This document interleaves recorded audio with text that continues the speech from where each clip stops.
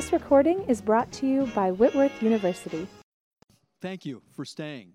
I know this is difficult for everyone. I've been out at the airport since 3:30 back home, out again, so it's just kind of a wild evening. My name's Dale Soden. I'm a professor of history here, the director of the Weyerhaeuser Center, which is the formal host of the evening tonight. So we're really glad that you're here, and I won't take any more time other than just to welcome you. And I want to introduce my colleague, Aaron Putski. So this is the third year in a row that we've done something related to health science from an ethical standpoint, a healthcare standpoint, and again, we're just glad to have this opportunity to present Dr. Taubman, and Aaron will introduce David. So thank you.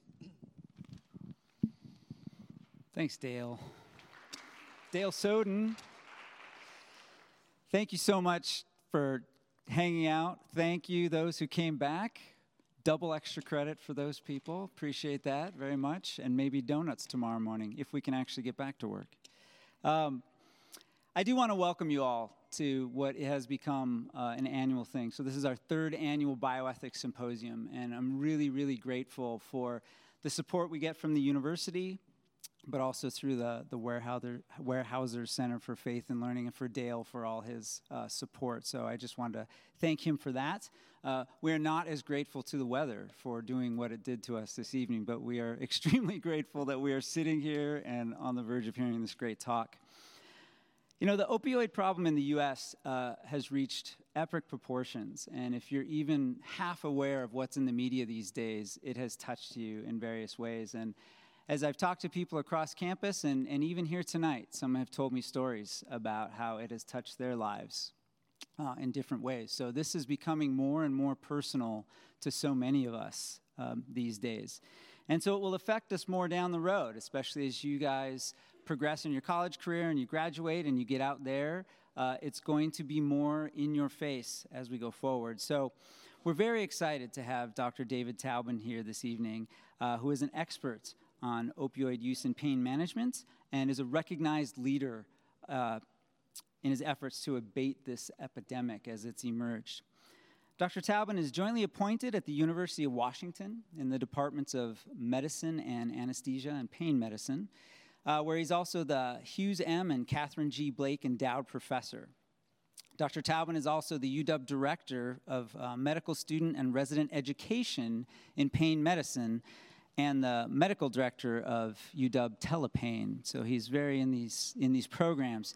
Importantly, he's a founding member of the State of Washington Agency Medical Directors Panel of Medical Experts, developing opioid prescription guidelines for the state, and a regular clinical and content expert for regulatory and legislative bodies involved in public policy regarding pain medicine practice and standards. He speaks as a clinical expert in medical management of chronic pain, especially as it applies to primary care practices. Dr. Taubman served as an expert for several U.S. Centers for Disease Control clinical outreach programs and policy reviews, advising primary care providers on how to prescribe opioids for chronic non-cancer pain. He has advocated publicly to Congress in regulation of opioid abuse. He stated at one point that opiates clearly have been overprescribed since the late 1990s. So he weighs in on action by the U.S. Senate to consider several measures to reduce the national epidemic of opioid abuse. As a side note, in his free time, Dr. Taubman continues his lifelong interest in philosophy, literature, and history. He has always enjoyed the visual and performing arts, including and also reading and skiing. He's devoted to listening to and caring for people. He believes family, friendships, and community still matter most. He would fit in great at the Whitworth community. What an ambassador for the liberal arts. So please welcome Dr. David Taubman. Yeah, so it's great to be here. I've actually always wanted to visit Whitworth, and I got the invitation months ago. And of course, we picked the worst weather ever in Seattle. And in fact, all my friends and family said I was a fool to come, but I'm not at all. I'm so glad that I'm here right now. And thank you for the kind introduction. I wish my mother, may she rest in peace, were here to hear those kind words, because she put a lot of effort in my growing up. So I'm going to speak about opiate crisis in America, and I'm going to talk about a couple of broad concepts. I've got about an hour. I'm going to try to move quick. I will hang around afterwards, because I'm famous for having way too much content to deliver in too short an interval. But I'll be talking about this word called syndemic. So syndemic means a synchronous epidemic. And my hypothesis is that, having been involved in learning about pain, we have been doing poor pain care ever since we figured out how to do it right. And that's an ethical, political, and a policy decision that has led us to that perspective. So we have an epidemic of poor pain care, and that's come upon an epidemic of addiction in this country that has combined into a colossus. So I'll try to define that and make that clear, and if we have time towards the end to be able to explore that further. I'm going to, hopefully at the end of this, you'll be able to defend public health policy measures, which are under great rebuke right now for telling people how to prescribe and what to do, and all sorts of stories about bad outcomes, and many of them are indeed bad, but be able to understand the policy issues that are involved in reducing opiate overdose deaths. And then the ethical issues about what do we do with patients who we have put on opioids with good intentions and are now stuck on them, and in the swing of this pendulum, how they're going to be knocked off their entire life for some of these folks. So if I can advance this, there we go. So a quick word about opioids. We humans have had a long career. Hugel was the Sumerian term for the joy plant, because it does cause euphoria, and it was recognized as such. It became an epidemic in this country first following the Civil War, speaking to our historians in the group, when the syringe had been introduced in Europe as a way of injecting this rather than having to be smoked, because if you take it directly into your gut in that form, it didn't produce the kind of immediate effect. And during the Civil War, with the awful casualties amongst the combatants, they were given injections, and many, many came back. That was the first opiate epidemic of addiction in this country, returning from the Civil War. And in fact, it wasn't even regulated in the United States. It could be purchased over the counter. You could see Ms. Winslow's soothing syrup. That was for children, infants who were teething, for tooth pain. And you can see the bottle of heroin there. That was, again, over the counter by Bayer, the current aspirin manufacturer. But this was just widely used. And it wasn't until the Harrison Act in 1914 when there was any regulation at all about the administration of drugs that could potentially put individuals at risk. That was about the era when modern medicine began to organize itself in terms of a formal curriculum as well. So from antiquity to the internet, this I pulled up about 6 or 8 months ago. It's still the same. You basically can shop for it right off the internet. The current hot ticket items are Kratom. You may have heard of it. It is extraordinarily dangerous. It is a potency that exceeds morphine by an order of 20 times its weight. But you can buy that in all sorts of shops around rural America, and actually there's a couple of shops right near the University of Washington. So you can get Kratom, and you can get it online also, and you can get fentanyl, which is a dangerous drug that should be administered only in a hospital setting. And that's also now easy to synthesize and has become part of the internet issues that we're facing. So what are opioids? Since not all of you, who's studying kind of biology at this room? Lots of folks here. All right. So I'm going to talk about receptors. If you learn about receptors in biology class, good, because they're very important in how the body works. And these are drugs that interact specifically on what we call mu. Mu is Greek for morphine, the mu opiate receptor. And there are also some other receptors which are less important, relevant to Suboxone, which has this kappa receptor blockage effect, which adds some additional benefits as far as we prescribe, but we won't talk about that. And now you hear the word opiates, and I'm always correcting that term because opiates are only those opioids that are derived from the poppy, the Sumerian joy plant. So it has to be directly synthesized from that. And that includes, you can see the list, heroin, codeine, morphine, hydromorphone, which is Dilaudid, and other drugs that are related to that. And opioids includes that group plus all the synthetics. And that includes oxycodone, which in an extended release format is OxyContin. Who here has not heard the word OxyContin? Okay, you've not put your head in the sand for the past 10 years. And fentanyl I've mentioned, methadone is on this list. Tramadol, which is now a widely used drug, is also a synthetic opioid.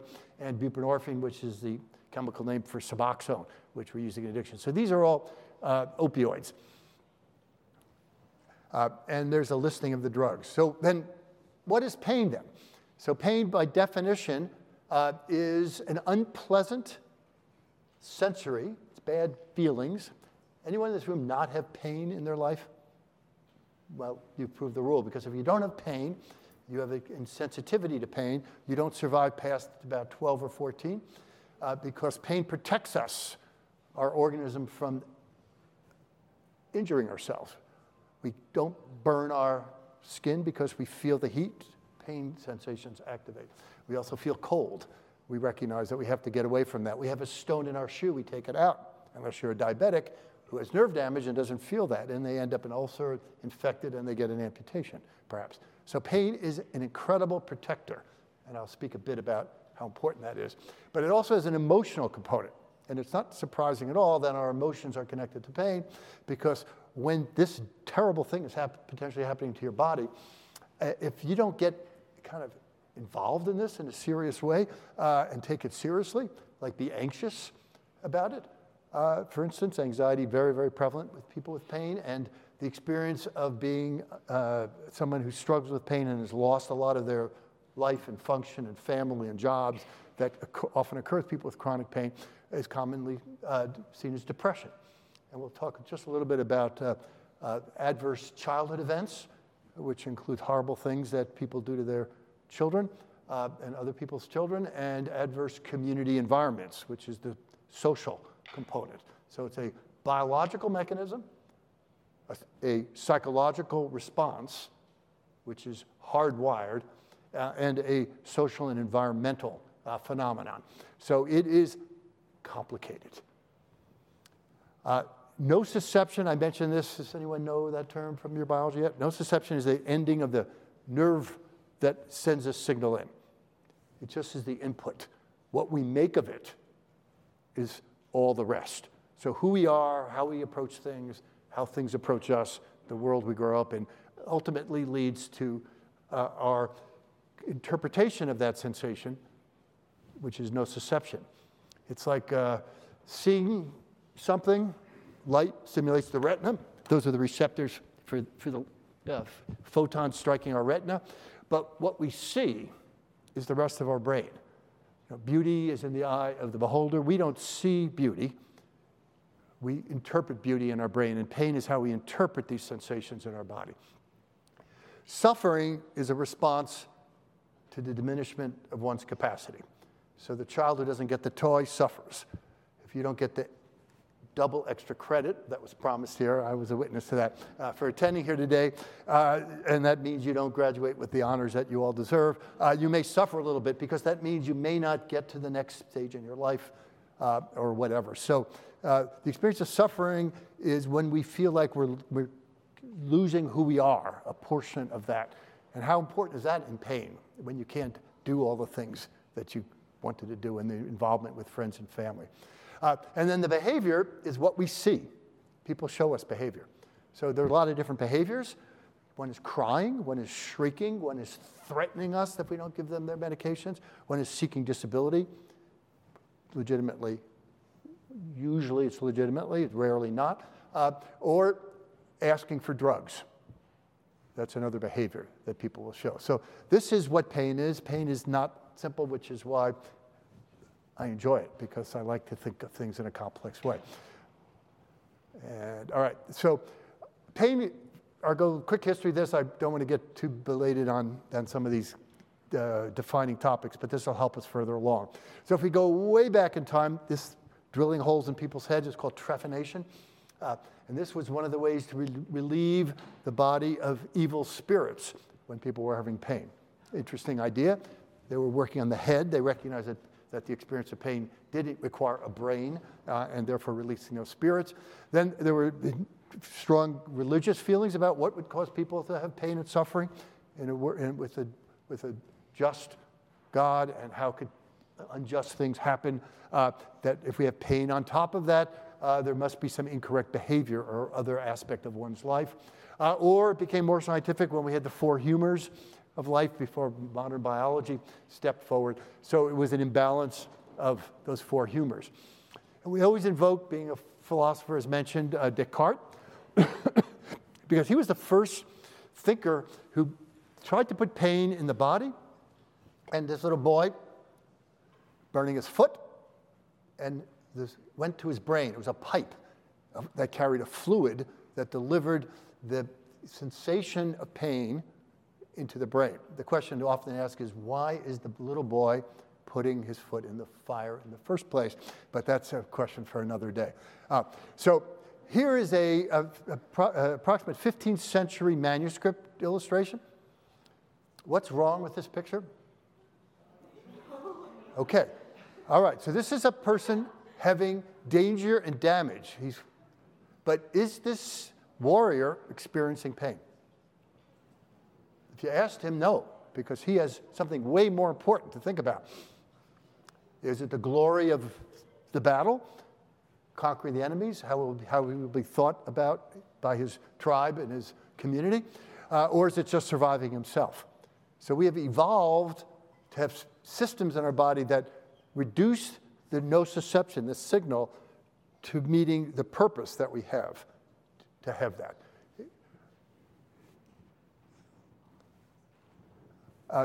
Probably the modern version was published in the medical literature in 1942 by an anesthesiologist who was on the battlefront in Anzio Beach. Again, all these historical references that, Bill, I want you to make note of the fact that I'm paying attention to the history. But he observed that less than half the soldiers who had devastating injuries, I mean, the guts blown out of their body, all these horrible things, limbs, a third never even reported pain. They didn't even ask for drugs. He was so astonished by that he published actually a seminal work. You can see there's a common belief that wounds are going to hurt, but why do these folks didn't report pain for up to 3 days later? There's lots of complicated systems. So that's what pain is, because you can have severe injuries without pain. Or you can do the Bloomsday, which is severe injury. The runners don't hurt. Marathoners don't hurt. Combatants don't hurt. And people who are doing something so purposeful and so meaningful in their life, the sensations that are entering the body don't seem to hurt. So into the science, this is some great work by Karen Davis from Toronto, who's doing a lot of functional MRI imaging and is identifying different brain states that people have. She's a pain research scientist, and she's characterized this as salience. So salience means it's important. You need to pay attention. So attention paying. So when we ask people how much does their pain hurt, we raised the intensity of the pain sensation when we give them that same sensation, because we're calling attention to pain. So the salience network tells us we're paying attention. And then there's the mind-wandering network, which occurs when you're just daydreaming.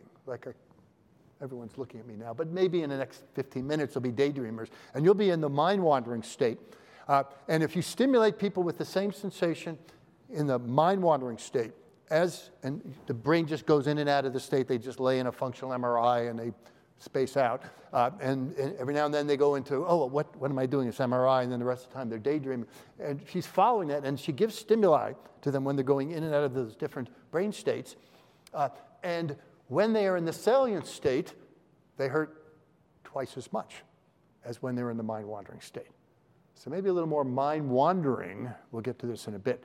This is mindfulness-based stress reduction, which is one of the ways people get into this state, or yoga. which is associated with getting into a deep, relaxed state. Gets your brain out of salience into the state where pain doesn't bother you quite as much. Oops, too far. Okay, so this is a list of adverse childhood events. Are people familiar with this? Is this part? Okay, we get some head nods. This is incredibly important. It's also in the news a lot, and it's shockingly prolific in modern society. It has a huge effect on biology. There's The Deepest Well was just given to me. I can't remember the author's name. The Deepest Well. Wow, great job talking quite a bit about all the negative health effects that are associated with being on alert. The pain system tells us we are about to experience danger. If you have emotional abuse, physical abuse, sexual abuse, family members that are substance abuse users, family member that's incarcerated, these being abandoned, these produce permanent brain states of activation, continuous alarm, continuous threat. And we know from work that Bob And has done, and the little bar graphs on the right describe how many of the things on the left are associated with things on the right. And you get points as you go up the scale. So the more points you have, the more of those bad things happen on the back end. And the work that our group has been doing at the University of Washington has made an unequivocal correlation between all the questions we ask about pain in our patients and the presence of similar compiled additive events. So I've added chronic pain. It's not on Professor And's list. He's at Kaiser Permanente in San Diego. It should be on the list, and it's just now entering the list. And it's going to be understandable when we talk a little bit about opiates, why this is important. So when I first invited a pain specialist to my practice, I was a primary care doc, sort of a family doc for adults. For many years, I was always interested in pain. I invited this guy in from Pittsburgh to join me in Seattle, and he opened up a box when he was moving into the shared office we had, and out from that box, he pulled one of these tops. Not books, not things to hang on the wall to show how smart he was. He pulled this top out of the box. And I looked at him. His name was David Sinclair, and I said, David, that's got to have something to do with pain. And he goes, yes. And, I said, can I take a guess? He says, of course. So what the top represents is wind-up. This is a child's top, but have you ever seen one of these, play with them? It was certainly my era. They're still making these now. So you pump these tops, and you get the thing spinning. And when it starts to wind down, you pump it again. And chronic pain, very simply, is the top doesn't have to be pumped anymore. And it spins and spins and spins all on its own with all sorts of things that happen in our lives, beginning in childhood into adulthood, all the medical exposures we have to different treatments, all the awful stuff and also the wonderful stuff that can begin to unwind this whole particular process. So when you talk about chronic pain, the injury is not present anymore. Why would it still hurt? It still hurts because the brain never forgets. It puts it deep in our recesses, our multiple synapses. I can't remember the number of synapses a second are forming during early childhood. Forming and forming and forming, and what happens in our life reforms it, and we speak English, we speak Spanish, we speak whatever native language, and after about 8 or 10, if you learn a new language, you'll always have the original accent because you've burned that into your brain in terms of a memory. So pain is the same thing. The experience, the complexity of how this sensation enters our body, the context, what it means, whether it's going to affect my life, cause suffering, are all part of our overall condition. So if we add to the first ACE, the adverse childhood experiences, the adverse community environments, I alluded to that as well. This is coming also out of Anda's group. If you look at the bottom, we see an awful lot of poverty, discrimination, community disruption, poor housing quality, violence, lack of opportunity. Why is it that opioid problems seem to be present? And these patients report pain. They report it hurts. They feel pain. Their brain, as Karen Davis shows, is activated as if you're poking them. Yet the poking is not happening anymore because these sensations are present. If you did this to yourself right now, would that hurt you? Patients I see in my clinic, they say, stop it, and now it's going to hurt me for 3 days. And years back, it was that they're making it up. They're not making it up. It's real. A colleague of mine, actually the guy who wrote The Onion, the picture, the Lozier onion. So onions are nice. He didn't call it onion, but I took it. I remember a film I saw decades ago about, it was a French film. They're always sort of bizarre. And they're cooking onions in the kitchen, and they cut the onions, and all the men are weeping, and they're revealing their deep insecurities to each other, all in French, and all. I was supposed to understand French, and I couldn't. But they're going through all this. And then they start to talk about the longer you cook the onion, what happens to the onion? It becomes sweet. So I think when you see patients with pain, you listen to them, you spend time to them. Some of our medical students say when they finish their rotation with me, I say, what'd you learn? I want 3 things you learned. I say, I've already given you the grade. I haven't yet, but I won't change the grade based on what they learned. The first thing they all said was these pain patients are so nice. Now this is a 4th-year medical student. I was so upset, but I heard it again and again and again. This was a consistent. They were so stigmatized, people with pain, that they weren't even considered nice people. So that to me actually set me over the top in terms of being able to make a difference and allowing this to be recognized. The second thing they learned, uniformity was the second, and there's something you can do for them. So this is after 4 years, they thought they weren't nice, and they thought there was nothing you can do. No wonder they didn't want to take care of people with pain. No wonder they were stigmatized. And no wonder we add now a drug into the mix that has complicated brain effects. And why do you think it's gone bad? So pain is complicated. This is kind of a list of the domains that we experience. I don't want to belate this. And you can see that it has this biological and psychological and social consequences across the entire experience of an individual. So why does pain hurt? I think it should be obvious. When these things just get chipped off from one's ability, suffering is a diminishment of one's capacity. Look at all these capacities that get diminished in these particular individuals.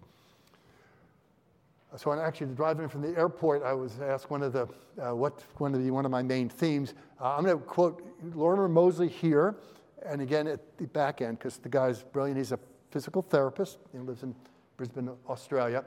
He's done a lot of great work. Physical therapists, they deal with a lot of pain. He began to realize that the experience of pain in one patient versus another has more to do about what they think is happening than what may actually be happening. Because things that shouldn't hurt were hurting people without broken bones or dislocated joints. So he picked up, and I want to just promote that pain happens. This is right out of his Explain Pain book. He calls pain a protectometer. An interesting, awkward term. He should do a better job with that, but he's entitled to pick the words he wants. So it tells your body that something's wrong. You have to protect yourself. Take that back to the adverse childhood experiences. Take that back to adverse community experiences. Take that back to the whole social and psychological envelope that we live in, the environment we live in. Pain happens when there's credible evidence, credible is the key word, that you think there's reasons to believe that danger is greater than the evidence that you're safe. So that's a complicated concept, but it says that your danger alarm is activating. It doesn't matter whether anyone else sees it. I've used an analogy that chronic pain, this top that we wind up in people, is like having a car alarm that's broken, and it's making horrible shrieking noises. Has anyone had a car alarm go off and they just, I can't believe it's on, that's the middle of the night, it's driving everyone crazy. In Seattle, a lot of traffic goes by, a truck goes by, and it turns off all the car alarms. So it's a car alarm that's going off without any danger. In other words, it's just set too high to go off. The threshold for firing is too high. And that alarm is going off, and you're in the car. And you can't turn it off. And not only that, you're the only one who hears it. That's chronic pain. That's the experience that our patients have when they have chronic pain, and they're told that there's nothing wrong with it. Go find someone else. You're drug seeking. You're trying to pursue that. So I'm going to just toss up these. Now this, for those who are not physicians, these are really common conditions that we see in ordinary medical practice. These are now called central sensitization syndromes. I'm mentioning this because they're the most common reasons people see a doctor for pain or a nurse practitioner for pain. And one of the most common reasons that people are given opioids. And paradoxically, opioids make each one of these things worse when they're exposed to that. So we've gotten people on drugs that make the process worse, and we've been raising the dose of the drugs, attempting to achieve better control, and we've made them worse and worse and worse. That's the first epidemic, the epidemic of poor pain care, not recognizing it. This work was originally conceived in 1995, which seems like not that many years ago for me, but to many of you in the audience, I suspect that seems like an impossibly old historic age. But in 1995, we didn't recognize any of this. And this was my aha moment listening to a lecture that Muhammad Yunus, a rheumatologist, because he talked about fibromyalgia, but all these other conditions we couldn't understand. And we're doing awful things, doing surgeries when there was no organ. Well, let me just take out that organ because it seems to hurt, and there would be pain still at the site of the organ. Chronic pelvic pain syndrome. The bladder would hurt and there'd be no infection, interstitial cystitis. The jaw would hurt. People would come in and have jaw pain, and there may be a little thing off with the way the jaw moved, and 2 or 3, 5 surgery, then the whole jaw would be replaced, and then the other jaw would be replaced. And I look back in my practice, and I actually remembered 4 or 5 patients, and they were clearly traumatized in their early life. They let me in on their secret just a little bit, and I didn't even realize that that was the problem, that they had post-traumatic stress disorder from an adverse childhood event. And here we are giving them opioids, including myself. I didn't get crazy on the dosing. I could see it wasn't working, and giving them sedative drugs. So the treatment by a poet, Maudsley, quite a number of years back, the sorrow which has no vent in tears may make other organs weep. I thought that was exactly what we're experiencing in these conditions, because that post-traumatic stress syndrome, the depression and the anxiety, so drive the experience of pain. And not only that, they drive how we prescribe for it. So if you look at the opioid doses in the population, this was work done by several of my colleagues and replicated across the country, that the higher the dose of opiates that people are taking to manage their pain, the higher the likelihood they have depression, anxiety, childhood abuse, lifetime suicide attempts, alcohol use disorder, and are on benzodiazepines, Valium and Xanax and Klonopin, all those drugs that are never intended to be used long-term anyhow. And so there's a distinct increase, it's a linear increase in the number of these adverse conditions. So we're selecting the worst patients in terms of the condition, the worst emotional background, the worst, not the patient, that the experience they had is the worst, and we're giving them the highest risk drugs. Now, why didn't that work out? Why didn't that work out? It obviously didn't work out because we had good intentions, me included, but no science to support that. So let me just jump over to the addiction side of the equation right now. So what is drug addiction? It's a chronic relapsing brain disease. So it is a disease. It's not an absence of will or spiritual deficiency. It is a brain disease. You have to be exposed to it. It's sort of like if you won't get the flu unless you're exposed to it. So you get exposed to a substance. There's some predisposition based on family history. There's a lot of predisposition based on early life experiences, characterized by inability to control use. These are the 3 C's. A craving for that exposure, unrelated to any requirement to take that agent. It could be gambling, it could be sex addiction, it could be addiction to Tootsie Roll lollipops, like a patient of mine once told me. I mean, she got hooked on everything, and she said, you know, Dr. Taubman, I would get hooked on Tootsie Roll lollipops if you gave me a supply of those. These are the mind-opening experiences when you listen to your patients. They really teach you everything. So, and it's also compulsive. You have to do it. There's an event. Every time I do this, I have to get high. Every time I do that, I have to do this. So it's loss of control, craving, and compulsive use despite adverse consequences. So bad things are happening as a result of it. That's the addiction. It's a brain disease because the drugs change the structure of the brain. the anatomy and the chemical interactions in that brain. So it has pathoanatomic and physiological abnormalities as related to that. And the pain and the addiction systems overlap in several ways, particularly when you talk about opioids, because opioids initially get people high.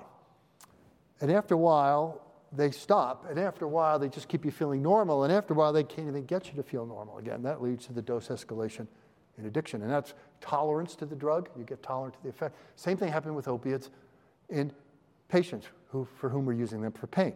Because initially, they knock people out, get sleepy. They may even give pain relief, but after a while, as the body gets tolerant, just like the euphoria, the ability to actually feel normal again gets taken away. And when the dose is too low, they actually hurt. They don't hurt because of the injury. They hurt that the body no longer has the natural ability to manage pain without the exposure to this drug. So when you withdraw the drug from patients, their pain gets worse. And that's part of the problem that we're now facing. And when you're dealing with patients with chronic pain, and you've been prescribing opiates for them, you can't even tell whether they're addicted or not, because we don't even have a tool. One of you may discover this, be able to identify, like the DSM-5, which is how we measure addiction. There's a whole bunch of categories. You check the boxes. You get a diagnostic and statistical manual. Number 5 will tell you how you make the diagnosis. We do not have a DSM-5 for chronic opioid use that was prescribed for the purpose of pain relief. So people are getting lumped into being called addicts when they've done everything right. They haven't lost any prescriptions. They don't go to emergency rooms for extra refills. They don't run out early and need those refills. There's no request that you ever increase their dose. When you check their urine drug testing on them, there's no bad drugs in the urine that we can find. And they're not shopping around with multiple prescribers in order to trick you into giving them a drug that's high. So they've done everything exactly right, and yet they're being called addicts, partly because we don't understand it. Just like we didn't understand Mama Eunice's work that all these conditions are made worse by opioids, that they're diseases of the heart ultimately, and broad suffering that occurs. But this is the problem right now. This is a huge ethical conundrum. The other one, let me back up a second here in this. Well, maybe for the sake of time, I won't. But on the left, I briefly showed you the drugs that we use for pain. They're about 30% effective at most. We don't cure pain. At most 30% effective. In fact, opioids turn out to be counter-effective over time with exposure. But if you look on the right there, what we can see in terms of the best science we've got right now, that mindfulness, CBT is cognitive behavioral therapy, which is what are your negative thoughts about this sensation? Is this really a negative thought about the sensation? What is the behavior you have in a response? Link the thought, the negative thought, with the negative behavior and try to find different thoughts and different behaviors. It's a training technique in psychology.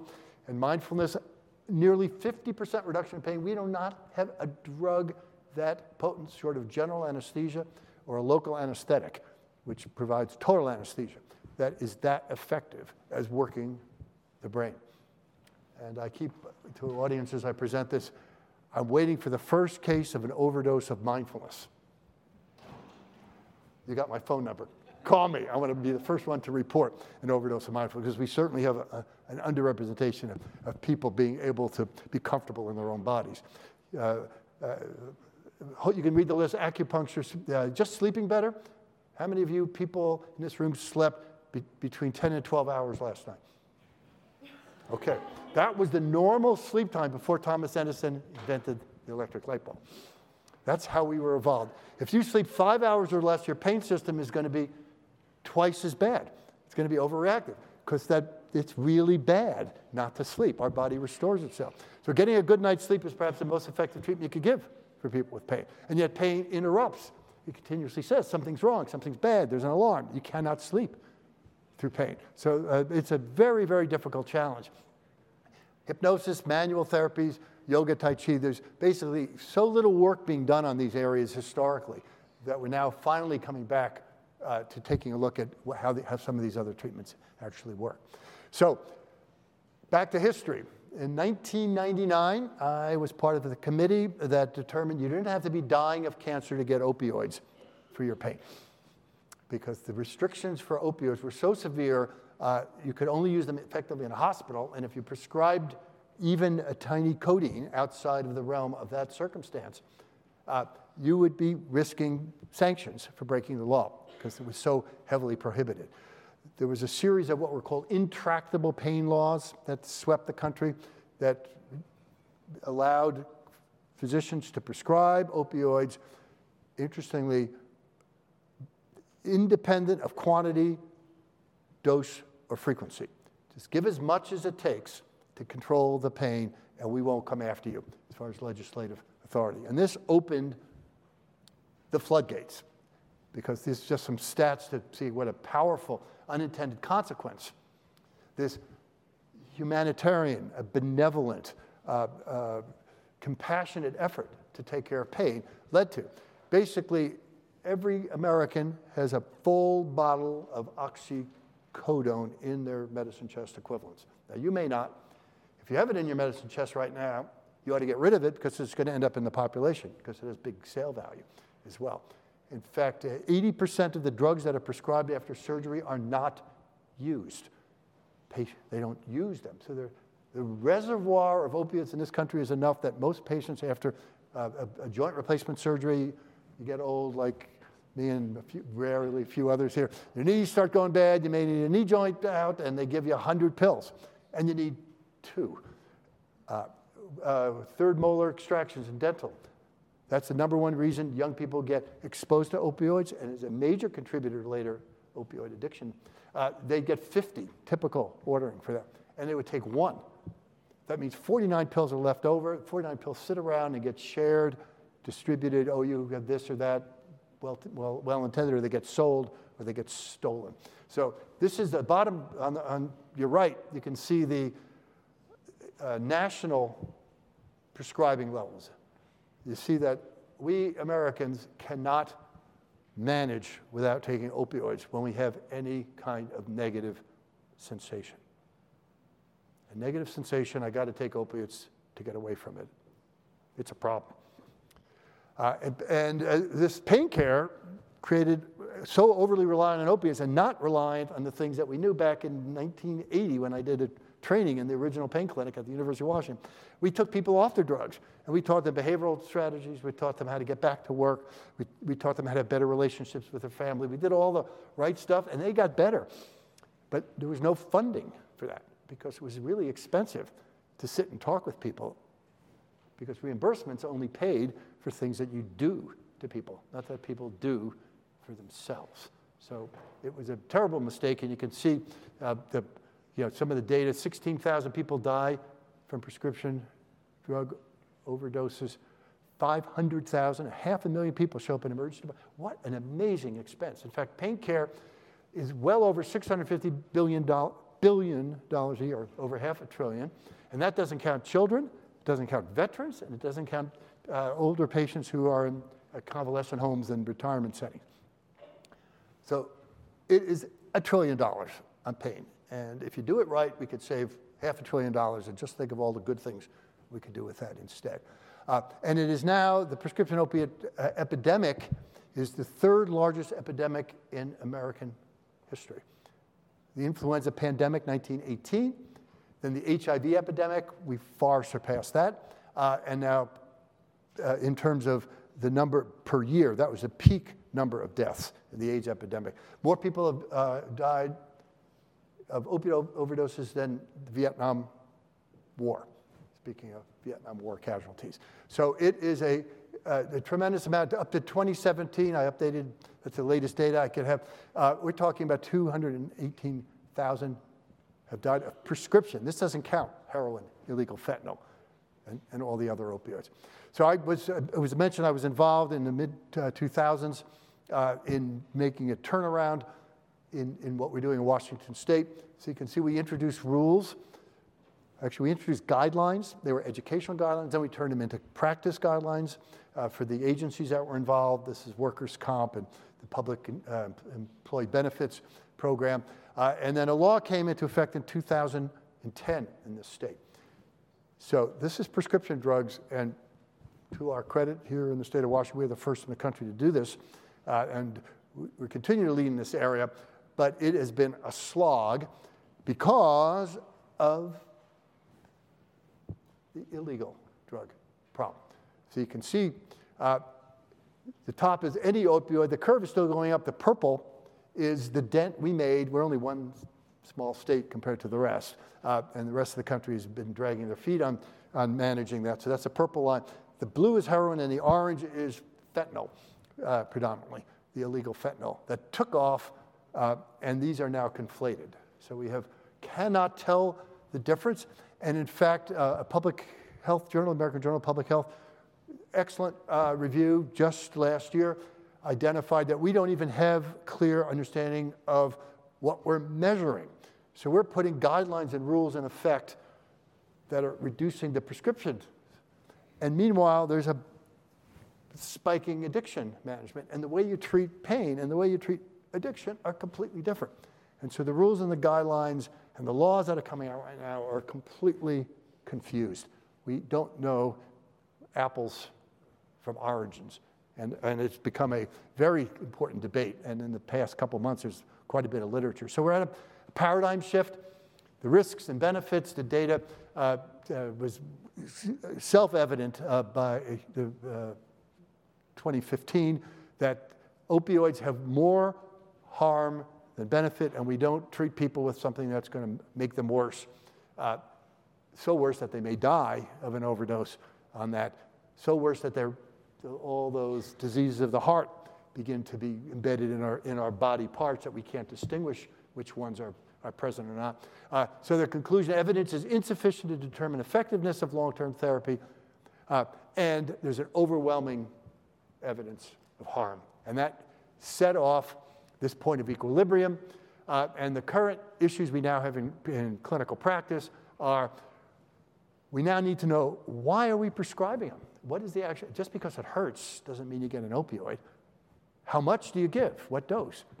And how long do you give it? These are questions that we are only now, believe it or not, just recognizing that we have to do. So the guidelines and rules are now requiring us to identify indications, to talk about duration, and dose. We also need to identify these risks. It was presumed, based on a letter to the editor in the New England Journal by Porter and Jicks. It was this long, I mean literally a tiny little letter, observed in hospital patients at Mass General. When they looked at the discharge records, they had a new diagnosis of addiction before they came to the hospital, and looked at all the opiates were given, and he said less than 1% of patients who were in that hospital who were exposed to opiates became addicted. That became the rule. You can't get people addicted to opiates if it's for pain. It wasn't even science. He actually later said, I wish I had never published that, because he felt personally responsible for giving us the excuse, us, meaning all the clinicians out there, trying to relieve pain, but for not recognizing that there's high risks. And then we need to measure and track outcomes. So you are getting your outcomes measured and tracked, right? You get grades. At the end of the year, you get your GPA, and that's measuring and tracking. We should be doing this when we give someone a treatment. Did the antibiotic reduce the fever? Yes. We were not even measuring. We were asking the patient how much it hurt. And we now know that when you ask someone how much it hurt, it's going to hurt more. So we were measuring the complete wrong thing. So we need to measure them, and we need to track them. And we also need now to be able to care for the patients who we have iatrogenically, meaning caused by our best of intentions and absent of evidence, ability to continue to care for those people because they are getting abandoned because of this stigma. Not only do you have pain, who wants to deal with you? And now you're taking opioids. I don't want to deal with you because of lots of fears that individuals have. So the CDC came up with a nice little graphic. I just put this up here because it's a way to communicate to the general public as well as physicians. The problem is too many prescriptions. The solution is fewer prescriptions. It's pretty simple. And the too many days, you need to give for fewer days. The problem is we're giving too high a dose. We need to lower doses. Those are the rules. All the rules and guidelines you see. Just go back. It's pretty simple. I can't go back with it. So if it's too many days, too high a dose, you just lower that. And that's what the rules are intending to say. This is what we now know. So there's this pesky, one of the guidelines, this is guideline 7. This is what I spend most of my time talking about professional audiences with. And I highlighted at the bottom that we are supposed to work with patients to taper their opioids if they're not helping. You can read the fine print, and you're supposed to start at the beginning. You're supposed to manage it. And the problem with this is that tapering opiates is really hard. One of our colleagues, Jane Ballantyne, sat on the committee. We spent hours talking about this whole issue of tapering patients because we started with the first tapering at a statewide level here, and it was really hard. So these are her words. It's challenging, not judgmental. We have to have an opportunity to reevaluate with the patient. We have to be empathic. We need to work with the patient. It's called patient-centered care, where we get them involved in the decision-making. We can go really, really, really slow, and you could pause when the person's not ready for it. And then, most importantly, what we were observing when we were taking opiates away, reducing them, even at these slow rates, we were unmasking the anxiety, the depression, the post-traumatic stress disorder, and the development of opiate use disorder in this population. So we now have a syndemic. We got bad pain care, no tools to manage it. And we've got all these, there's probably 10 million people in this country that are on housing. This is a huge, huge population problem that's involved. So in Washington State, this is the hot topic right now. I'll be talking tomorrow at the medical school a bunch about this. This bill just popped up, extended Senate House Bill 1427, rules to govern the prescribing of opiates in the treatment of pain. Now, can you get any broader a topic? They slip this in on the back end of a bill. If you're going to go into government, that's the way you do it. You get all the experts come in. At the last minute, you slip it in, and the bill passes. And what? We're going to make rules about acute pain and post-surgical pain. So all this has frightened the dickens out of physicians and nurse practitioners. Nurse practitioners do prescribe opiates as well. They fear losing their licenses because guidelines and rules seem daunting. They're disruptive to what we're used to doing. And the health systems that we work in don't give us the tools to do any of the things that we're being asked to do. We don't have the measurement tools. We don't have the tracking tools. We don't have the direct electronic connection to the prescription monitoring program. We're like, okay, yeah, we believe it, but let us do it. So they're freaking out. You know what? They have a cause. But we also have a higher purpose here, which is to fix the problem. The patient fears that they're going to have uncontrollable pain, or that the taper is going to be forced, that they're going to be abandoned. All these are actually real concerns. They're happening now. And they don't have access to CBT, to physical therapy, to mindfulness, to yoga, Tai Chi. They don't have any money. These people can't even pay their current bills. Now we're asking them to get in their car and spend gas money to visit a therapist, and the therapists aren't trained because just as pain is stigmatized for our medical students, it's stigmatized for psychology students, it's stigmatized for physical therapy students, because they think that these people are awful people and that there's nothing you can do for them.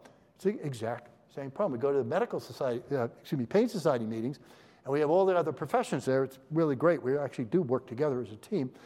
And in that context, there's just like a handful of psychologists and a handful of physical therapists, and they say no one wants to go into these specialties because the patients are awful, usually because they don't have insurance, so they can't make a living on it. And there's nothing you can do for it because they were never trained how to do it. That's why I'll be at the medical school tomorrow working with our future physicians to understand what pain is and how to treat it. And then the public health fears are just, in terms of the addiction, just 1 in 10 people with documented, diagnosed opiate use disorder have access to care. So 90% of the people who we say, yes, you're addicted to opioids, good luck. It's a public health problem as well. So the irony is that most patients, when you taper off, a nice study done by one of my colleagues, most patients feel better. The key term, I'm not a zombie anymore. The significant other says my husband, my wife, my mother, my child, my partner is not a zombie anymore. That was the #1 term that we used. That was not part of our assessment. We just had interviews on the way out. I don't feel like a zombie because you're giving a general anesthetic, an opioid. We use opioids in the operating room. I'm not an anesthesiologist, but my colleagues are pushing all these opioids. Remifentanil, they give fentanyl in the OR, they give all sorts of opioids, and give benzodiazepines as sedatives. These are drugs that are to be administered in an in-hospital setting with someone to regulate your breathing during that time. And we're giving it to people in the wild at doses that are just below the level of anesthesia, but just enough to remove all their humanity. Because opiates shut down our oxytocin levels, which is the bonding hormone. They shut down our steroid levels, which give us energy and a boost. They interact with every single circuit in our system that represents who we are as people. And we're giving these people these crazy high doses. And when you remove the drug, they actually feel better. The pain is not worse, but it is less bothersome. So if you ask them how much, yeah, it's a 10 out of 10, but it doesn't bother anymore because they're back in life. And they have meaning and purpose and things that they live for and goals that they can achieve and social connections with them around them. That's how we treat pain. We don't anesthetize our patients, which is what we've been doing. So the big ethical question here, and I'm nearing out of time, is it ethical to force someone to reduce a drug if you think you're harming them? It's a good question. We could maybe have some discussions about that. Is it ethical for me to prescribe a drug for someone when I know I'm risking more risks than benefits? Can a forced taper ever be compassionate? We're told to be compassionate about this. We want to be compassionate. We don't go into this. No physician really ever, I think, intends to go in to be an awful clinician, but compassion matters. But it provokes fear, anxiety, depression, suicidality, and the use of drugs if we force this on our patients. So it is a conundrum. And the term is that by Stefan Kursetz, who's worked in the VA, he's been a big outspoken proponent of us taking a second look because he says the CDC guidelines, Centers for Disease Control guidelines, have been weaponized. And they've been weaponized. This just was in this weekend's newspaper. This is a slide hot off the press here. When the cure is worse than the disease, this is a quote, in an effort to reduce opiate addiction, doctors are cutting back on pain medication and leaving patients to suffer. And here, the government solution to the opioid crisis feels like a war to pain patients. And there's an anecdote, this woman lost her husband. Turns out that Kursetz's group on the left, and I don't know if it's big enough to read there, the strongest predictors of thinking, none in this study, not a single, there are hundreds of veterans who were, not a single one suicided. But the ones who thought of suicide or actually did self-harm in response to feeling despair actually had predisposed major depression. And the pain, the diagnosis or the severity of pain had nothing to do with it. So that they have been weaponized because we're forgetting that in the back end of all this is this person, fellow human, that we're trying to do the best job we can, and it has indeed been weaponized. So there's also a political issue. This is Keith Wailoo. I didn't realize my host was a historian because I didn't read your bio before I got on the plane here today. I apologize. But he's a Princeton historian, and he wrote a wonderful book on the politics of pain, pain, a political history. And he spoke at a university, and I was just blown away because he talks about deserving care. Who deserves care in this country? Who deserves care? Is it based on the color of your skin, your socioeconomic status, your ethnicity, whether you speak the proper language? We make decisions about who deserves care based on our whole political construct. And he identifies it in sickle cell disease because there can be nothing worse than having a horrible pain syndrome. It's like you're starving all your organs of blood by the sickling event. It is truly as bad as pain can get. It's like someone coring into your bone marrow on a regular basis and being black, because that means you're drug seeking and you don't deserve care. So it's a huge problem that he's identified that would be interesting. So Pain, a Political History would be worth someone's reading. He talks about the introduction of the Veterans Administration system and Social Security and all the politics that were associated with us deciding who deserves care. So back to Lorimer Moseley and his colleague David Butler. So what should you do? My closing remarks. So when he gave up, these guys gave up on teaching doctors. They said they're not willing to learn. They're going to do things the same way they've always done it. I don't think we're that bad, but they went ahead. They're Australians, so they take the big bite of things. And he decided, let's go to the patients. Let's tell them what they need to ask their doctors, and the doctors are going to have to learn how to answer the questions. I thought it was very clever. And so there's this book, The Sensitive Nervous System. That's Butler. He's a doctor of education and an illustrator, so he's been a real contributor to the way for us to communicate to patients. So, is my pain detection system broken? Question 1. How can I fix it? 3, will I hurt myself by doing that? 3 simple questions. And each one is loaded. The way they sorted that out, he told me they got hired a very expensive PR company, and they said, we don't want to hear you doctors and experts. We're going to just talk to the public. And they generated this from multiple public discussions and market-based research, and identified these were the 3 things that dialed in. Is it broken? Can I fix it? Am I going to hurt myself doing it? And their goal is to educate the public. It is no longer acceptable that pain be just managed. We must accept that it can be treated, and sufferers can alter it themselves through education. So you have to spread the word on this. Okay, I'm going to close now with remarks attributed to Voltaire. He actually didn't say this. It's one of the greatest lines because it applies today. It's what, the 1850 was attributed to him. Doctors pour drugs of which they know little, and that's very, very true still, for diseases of which they know less, into patients of which they know nothing at all, because we don't spend the time to know who they are and what their lives are like. I think this is absolutely true.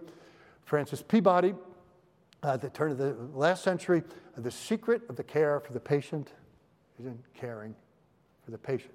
And I'm putting this up to this audience because we have to remind our people, our other prescribers, that we have to ultimately care about a patient. That's how we can be compassionate in their overall management. And my mentor, who came up with the onion, John Lozier, has said, chronic pain is not a state of opioid deficiency. Thanks very much. Appreciate your attention.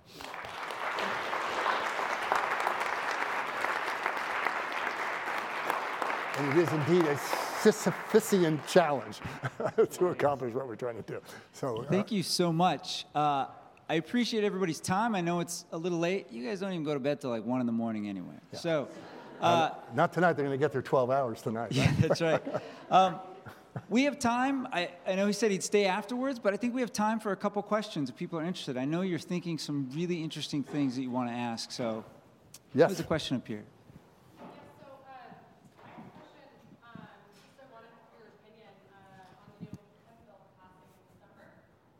Done for the night. Well, help me thank Dr. Taubman again for coming tonight. We appreciate it. Thank you.